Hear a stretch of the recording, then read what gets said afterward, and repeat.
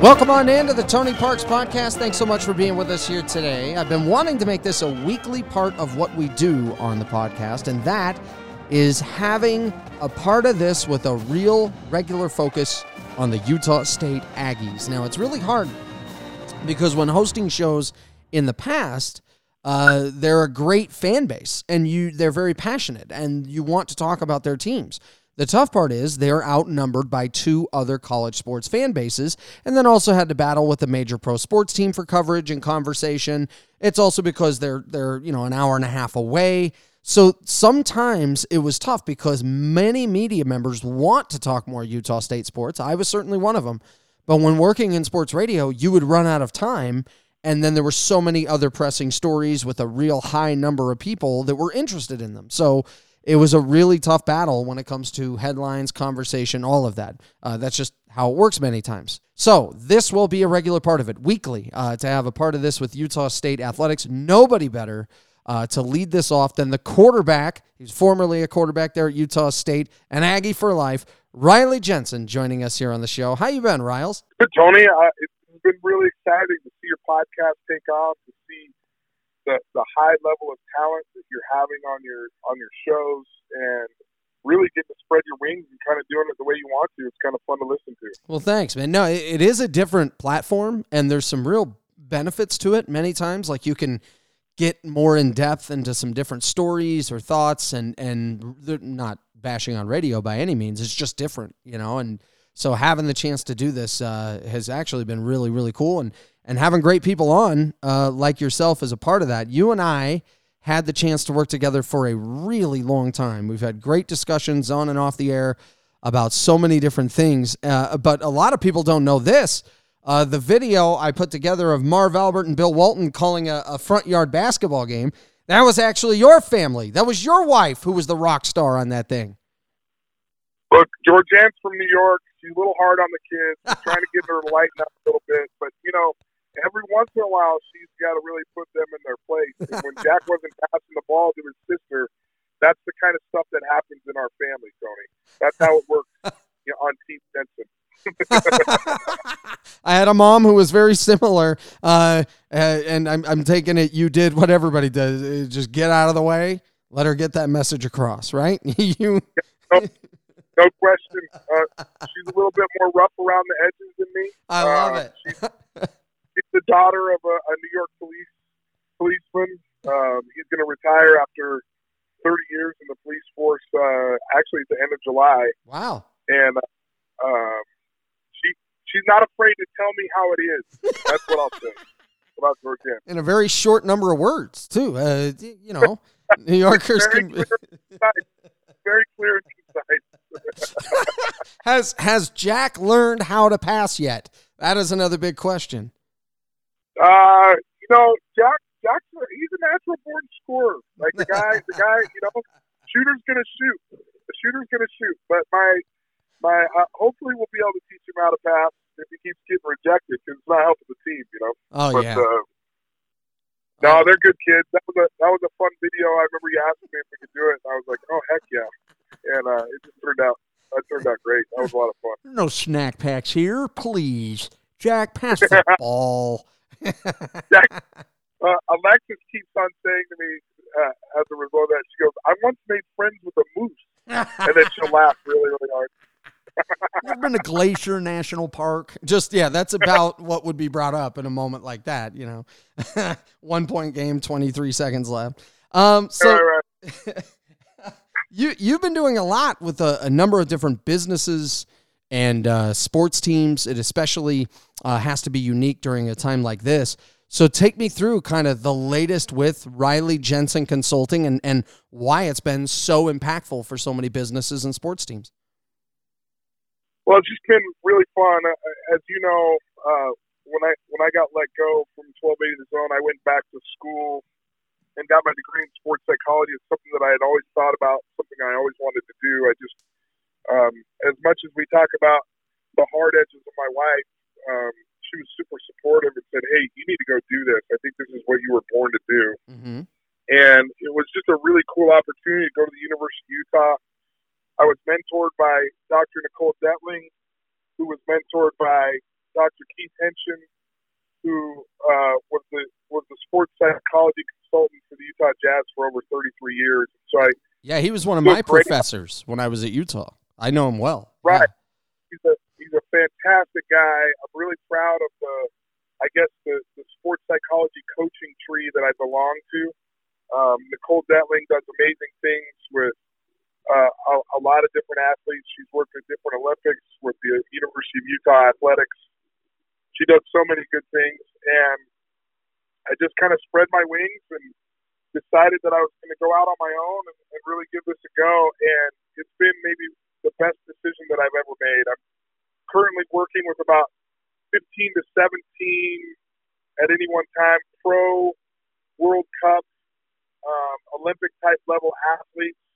I have various schools, various teams that I'm working with, and then I work with organizations like the Utah Jazz sales team. I work with a company called Interior Works. I've worked with different people at Clyde Companies, which is like Geneva Rock and some of those places. And so not only do I do public speaking, I people individually for performance psychology, for performance and sports psychology. And so it's taken me on a path that's been a lot of fun.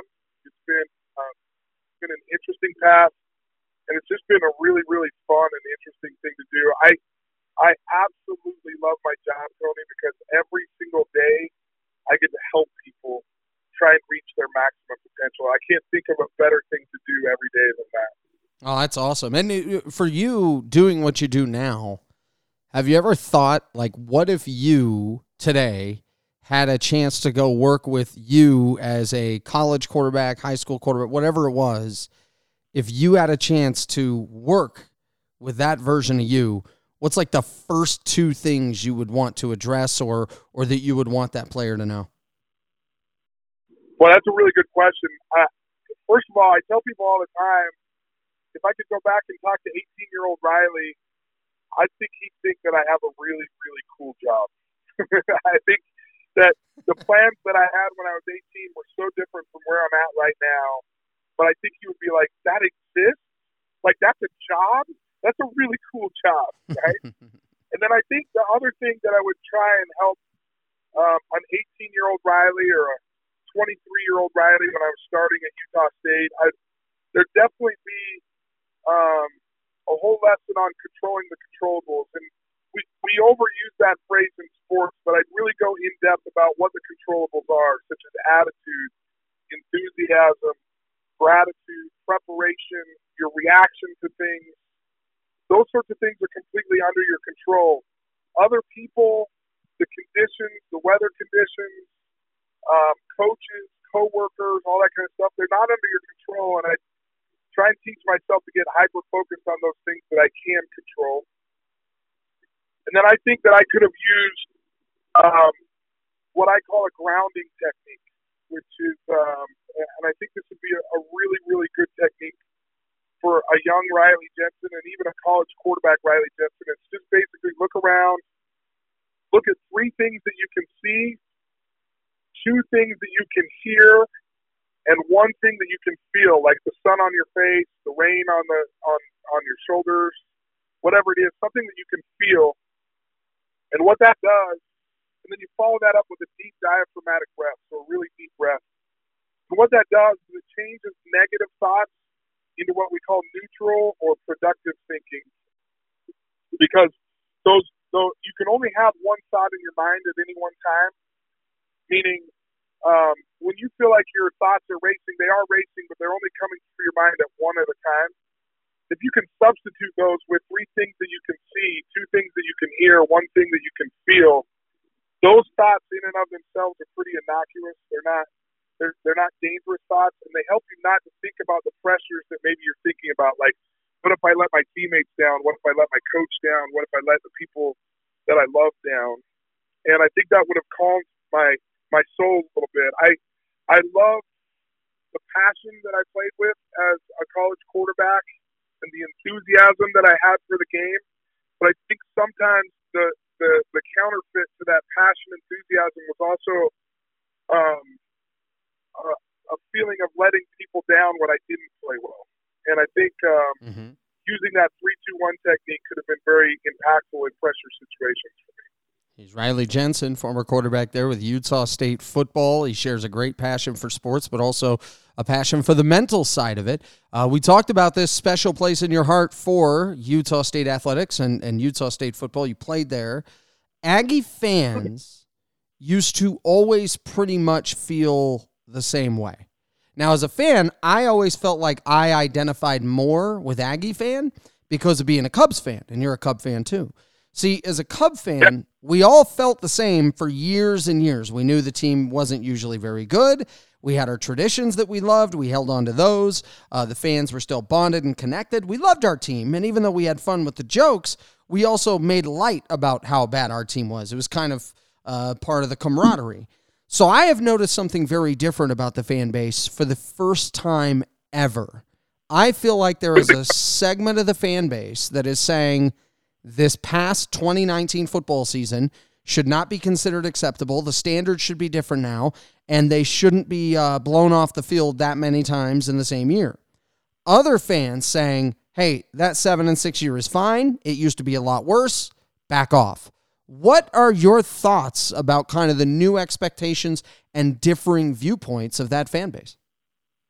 I love the new fan base. I love the new thought process. It feels good to wear your Utah State sweatshirt around because when you don't play well, people take more pot shots at you, right? Like there's people from the University of Utah and BYU who actually respond to tweets and to the Twitter world, which actually means that you're relevant, right? Now, that with that relevance, and you know this as a Chicago Cubs fan, like it's changed. You talk about your team a little bit different. You're a little bit more defensive when somebody tells you that a 7 and 6 team sucks. Mm-hmm. You don't just shrug your shoulders to someone and go, yeah, I mean, we kind of do. You get kind of ticked off. And the expectation is higher than it's ever been. That is great thanks in part to Gary Anderson and to Matt Wells, who's done a great job with our programs. And I like it. I like where the mindset is. I don't think that Utah State fans should be okay with 7 and 6 last year. I don't think they should be okay with the way the defense played last year at certain times. And I don't think Gary Anderson's okay with it. I don't think that's his standard either. So to me, I like the growth and the progression of this fan base into a fan base that has higher expectations. Because if you don't have high expectations, how can you expect to be good? Yeah, you should have them, especially for yourself, right? And when I say yourself, I'm talking about yourself as an Aggie fan. Totally. Yeah, I think I was talking with a friend of mine who's an Aggie fan. It was in November, and we were talking during the Boise State game. And he's one of these fans now that says, no, I'm sick and tired of the complacency. I don't want to hear that, oh, this was a good year. We should all be happy. He's like, no, this team should have been better. And I thought this is actually a great sign for the program. This is a good thing, like you say. So one characteristic about the team this past season, though, Riley, that was eye-opening to me, and I want to get your thoughts on this, is that when something was bad defensively, it didn't just get worse, it became atrocious. The LSU game was understandable because that was an all-time team. But the Air Force game, the BYU game, the Boise State game, and then the bowl game were all very glaring to me. How much are you concerned after what we watched last year in that area? Well, there was a couple of things to it. Number one, I do think that there was a lot of injuries after the LSU game and a little bit of psychological warfare that happened by getting beat down that bad by LSU. And you have to understand, when Utah State played LSU, they weren't the national champion and they weren't one of the best teams that ever played in the history of college football. They were a good SEC team that you felt like you could go in and maybe play like you did against Auburn a few years back when Gary was the coach there, or compete and show out well and not get completely decimated physically in that game. But I think it played a little bit of a mental mind trick. And then I also think when when Woody went down at that middle linebacker position, it was really, really revealing how impactful he was to that team, and also a little bit disappointing in knowing that there wasn't a lot of depth on the team. I think that was embarrassing to me, that you could come into this program and realize how many warts that Woody was covering up with all the tackles that he was making, right, and all the things that he was doing to get them into the right position to make a play. To realize that when he was gone, that things could go that bad with the depth was disconcerting to me, because one of the things I've been proud of Utah State over the past little while is that when they walk off the bus, they look like a D1 team now. They look athletic. They look like a team that can play fast and that can play physical. That wasn't always true when I was playing. There was the last 25 guys getting off the bus looked like, dude, where did you get that guy from? You know, like, is he really a Division I player, or is he just a body? And I think in some ways it was just a body. And we can't go back to that, right? That's just not an acceptable way to go. I think if you were to talk to Gary or you were to talk to any of the coaches up there, they feel the same way. So I don't feel like I'm disparaging the coaches or the team. I think they know that they need to get better in some of those positions. But they know that they've got to fix that, and we can't just be a one-man show on defense or a one-man show on offense. I mean, listen, last year's offense with Jordan Love, and I know he just signed a $12 million contract. He ought to be thanking everybody in the history of his life for that $12 million contract, because he almost gave it all away this year. And I'm happy for him. I'm really happy for him, but he's got to fix a lot of things on that next level to be able to get to where he wants to be. What did you see mostly from him? Because like Josh Allen, let's say, right, when he ended up being a pretty high draft pick, but didn't have a sensational year, if I remember right, his last year at Wyoming. And then people wanted to see more out of Jordan Love in terms of performance level. But what were you seeing that scouts saw positively? And then what were you examining from Jordan Love that made you go, yeah, that guy's got some work to do for the next level? Well, first of all, his junior year was unbelievable. It was so fun to watch. It was fun. And so I think a lot of people seeing that as his upside, it was hard to shake that for some of them. Also, when you stand next to him, this is an enormous human being. I mean, he's 6'4". He weighs 225. This is a person who can sling the ball. I mean, there was even some comparisons made to Patrick Mahomes during the draft, and I was like, are you serious right now? I mean, that's a serious comparison for arm strength. And I didn't see it that way, but there was coaches that were saying that. And so those two things just kind of never left the minds of these pro scouts. But I think the thing that was scary for me is when he got in the offense under Stanford this year, there was a lot more places where he had to read a defender, or where he had to make sure that he was reading the flat defender and throwing to the guy as a result of what that flat defender did. And he struggled a little bit. And I feel like pro offenses do that a lot. And then as he struggled a little bit, I saw him press quite a bit. And so when I saw him pressing, it kept getting worse and kept getting worse and kept getting worse. And that was disconcerting to me, because I really felt like it was one of those things where pro scouts were coming through and where people were talking to him, and every week he was like, God, I got to play better because I want to get drafted. God, I got to do this. And then there was just this kind of behind the eight ball, always trying to catch up with the performance that he thought he should have.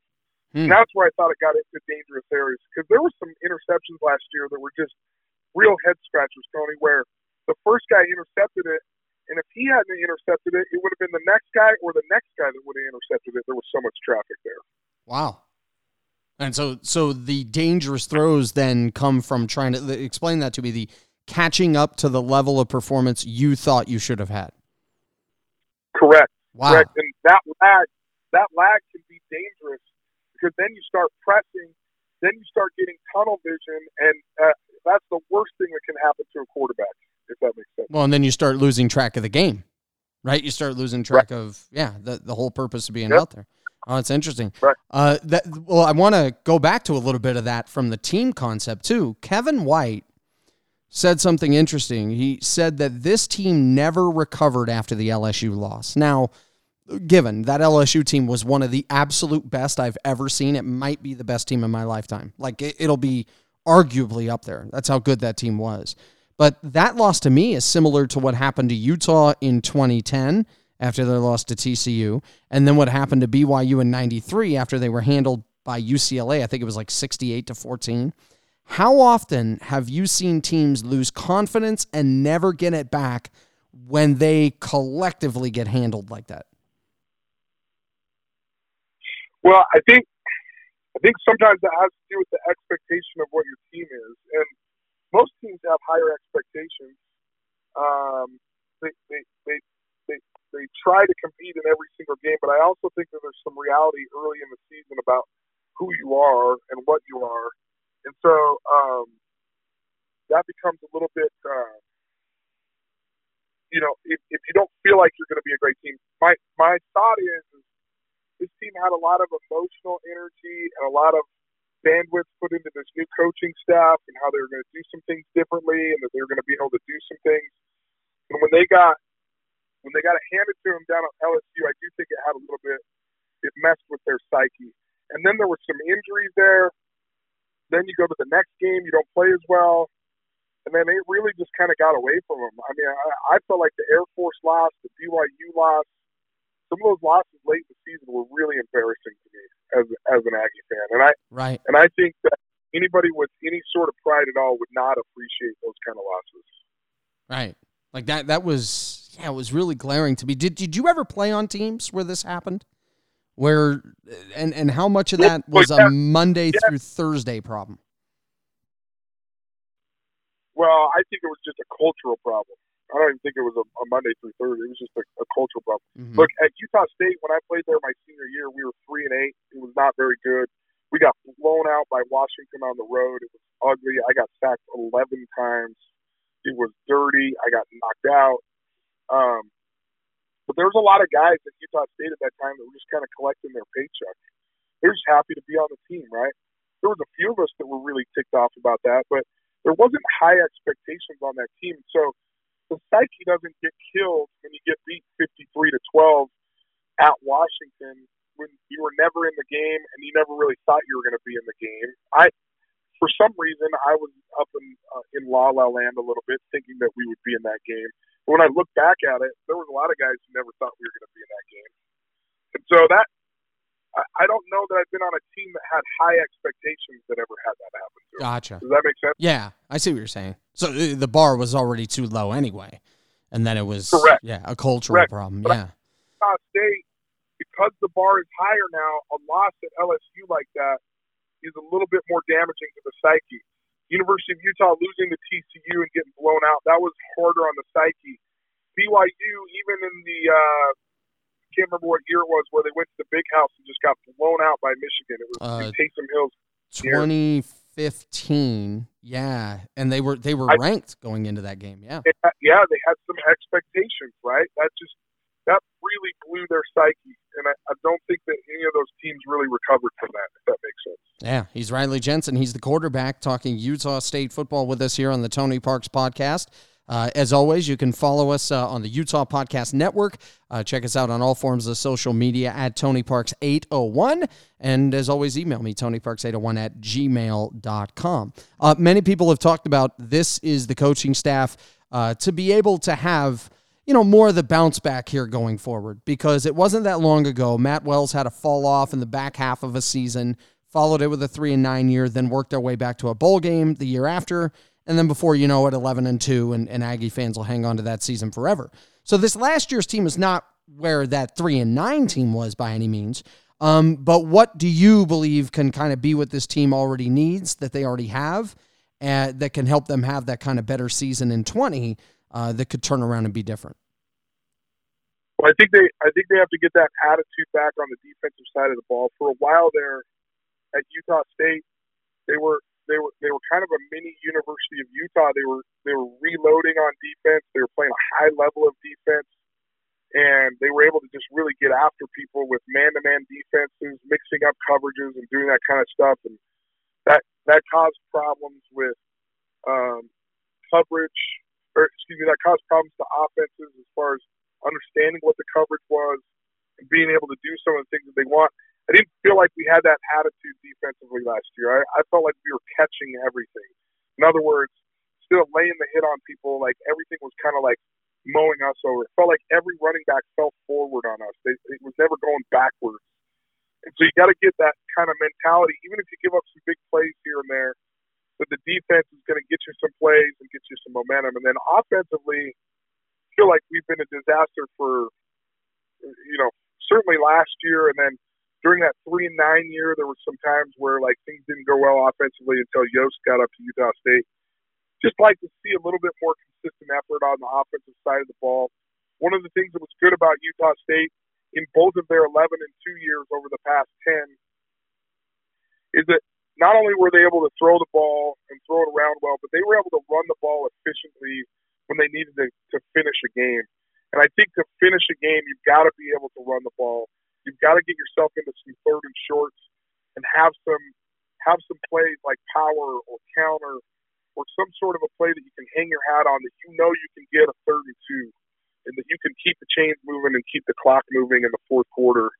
And that's one of the things that I'd like to see out of the offense is, not just the ability to be able to throw the ball around, but be able to close out games when they're close and be able to like keep those chains moving. And they have some good running backs that they can do that with. Yeah, with the current state of the Mountain West, where Boise State is this New Year's Six contender every year, and they're really built very, very well, followed by some other really good programs, and I feel like Utah State is in the mix of that. What do you believe are the real expectations of this program in kind of comparison with their peers in that conference? Well, it's a little bit tough because they're in that mountain conference with Boise State. They're always going to have to go through Boise State. And then their schedule rotates a little bit like the Pac-12 does, where they'll have San Diego State. Mm-hmm. They'll have some of the teams, the Fresno State, on the other side of the schedule from time to time. But I feel like they need to win their home games against Boise State, against Fresno State, against San Diego State. And then every once in a while, they got to break through on the road against some of those teams if they want to be where they want to be.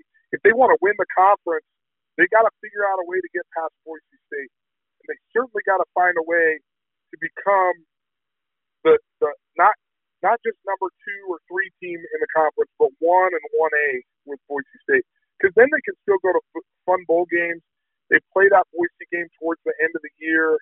And, even if they don't make it to the conference championship game, they're playing in a high-stakes game there that can still send them to a really good bowl game, whether they beat Boise or not.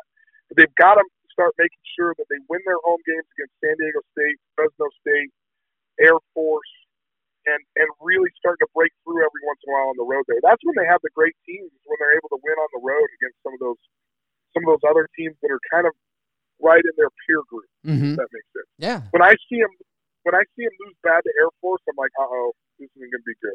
Or if I see them lose really bad to, they beat San Diego State last year. That was earlier in the year.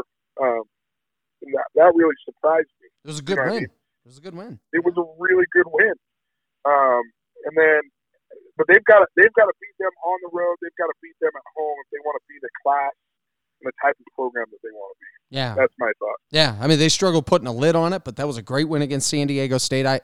I wasn't quite sure they would contend or get to 11 like they did the year before, but I definitely didn't see them taking some of the black eye losses that they did the way that they did, a year ago. And so, kind of getting back to that mentality and that culture is going to be a very important thing. The fan base is incredibly special. I try to remind people of this. I mean, I've had a chance to call Utah State games for their basketball program. I mean, their basketball fans are obviously intense and fun.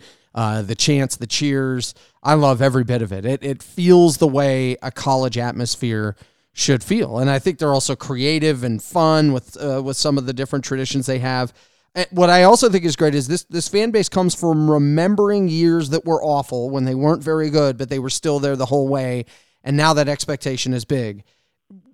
Encompassing all of it together, Riley, what has been kind of your favorite part about playing there and then still being connected with that program today?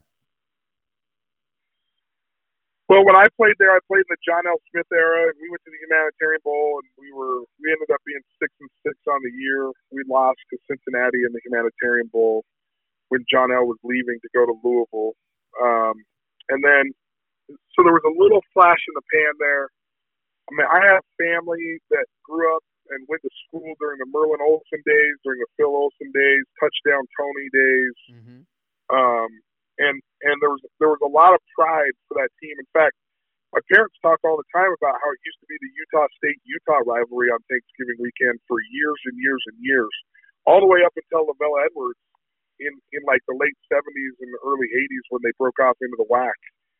And there's a lot of bitterness about that whole WAC movement where they kind of kept Utah State out of it.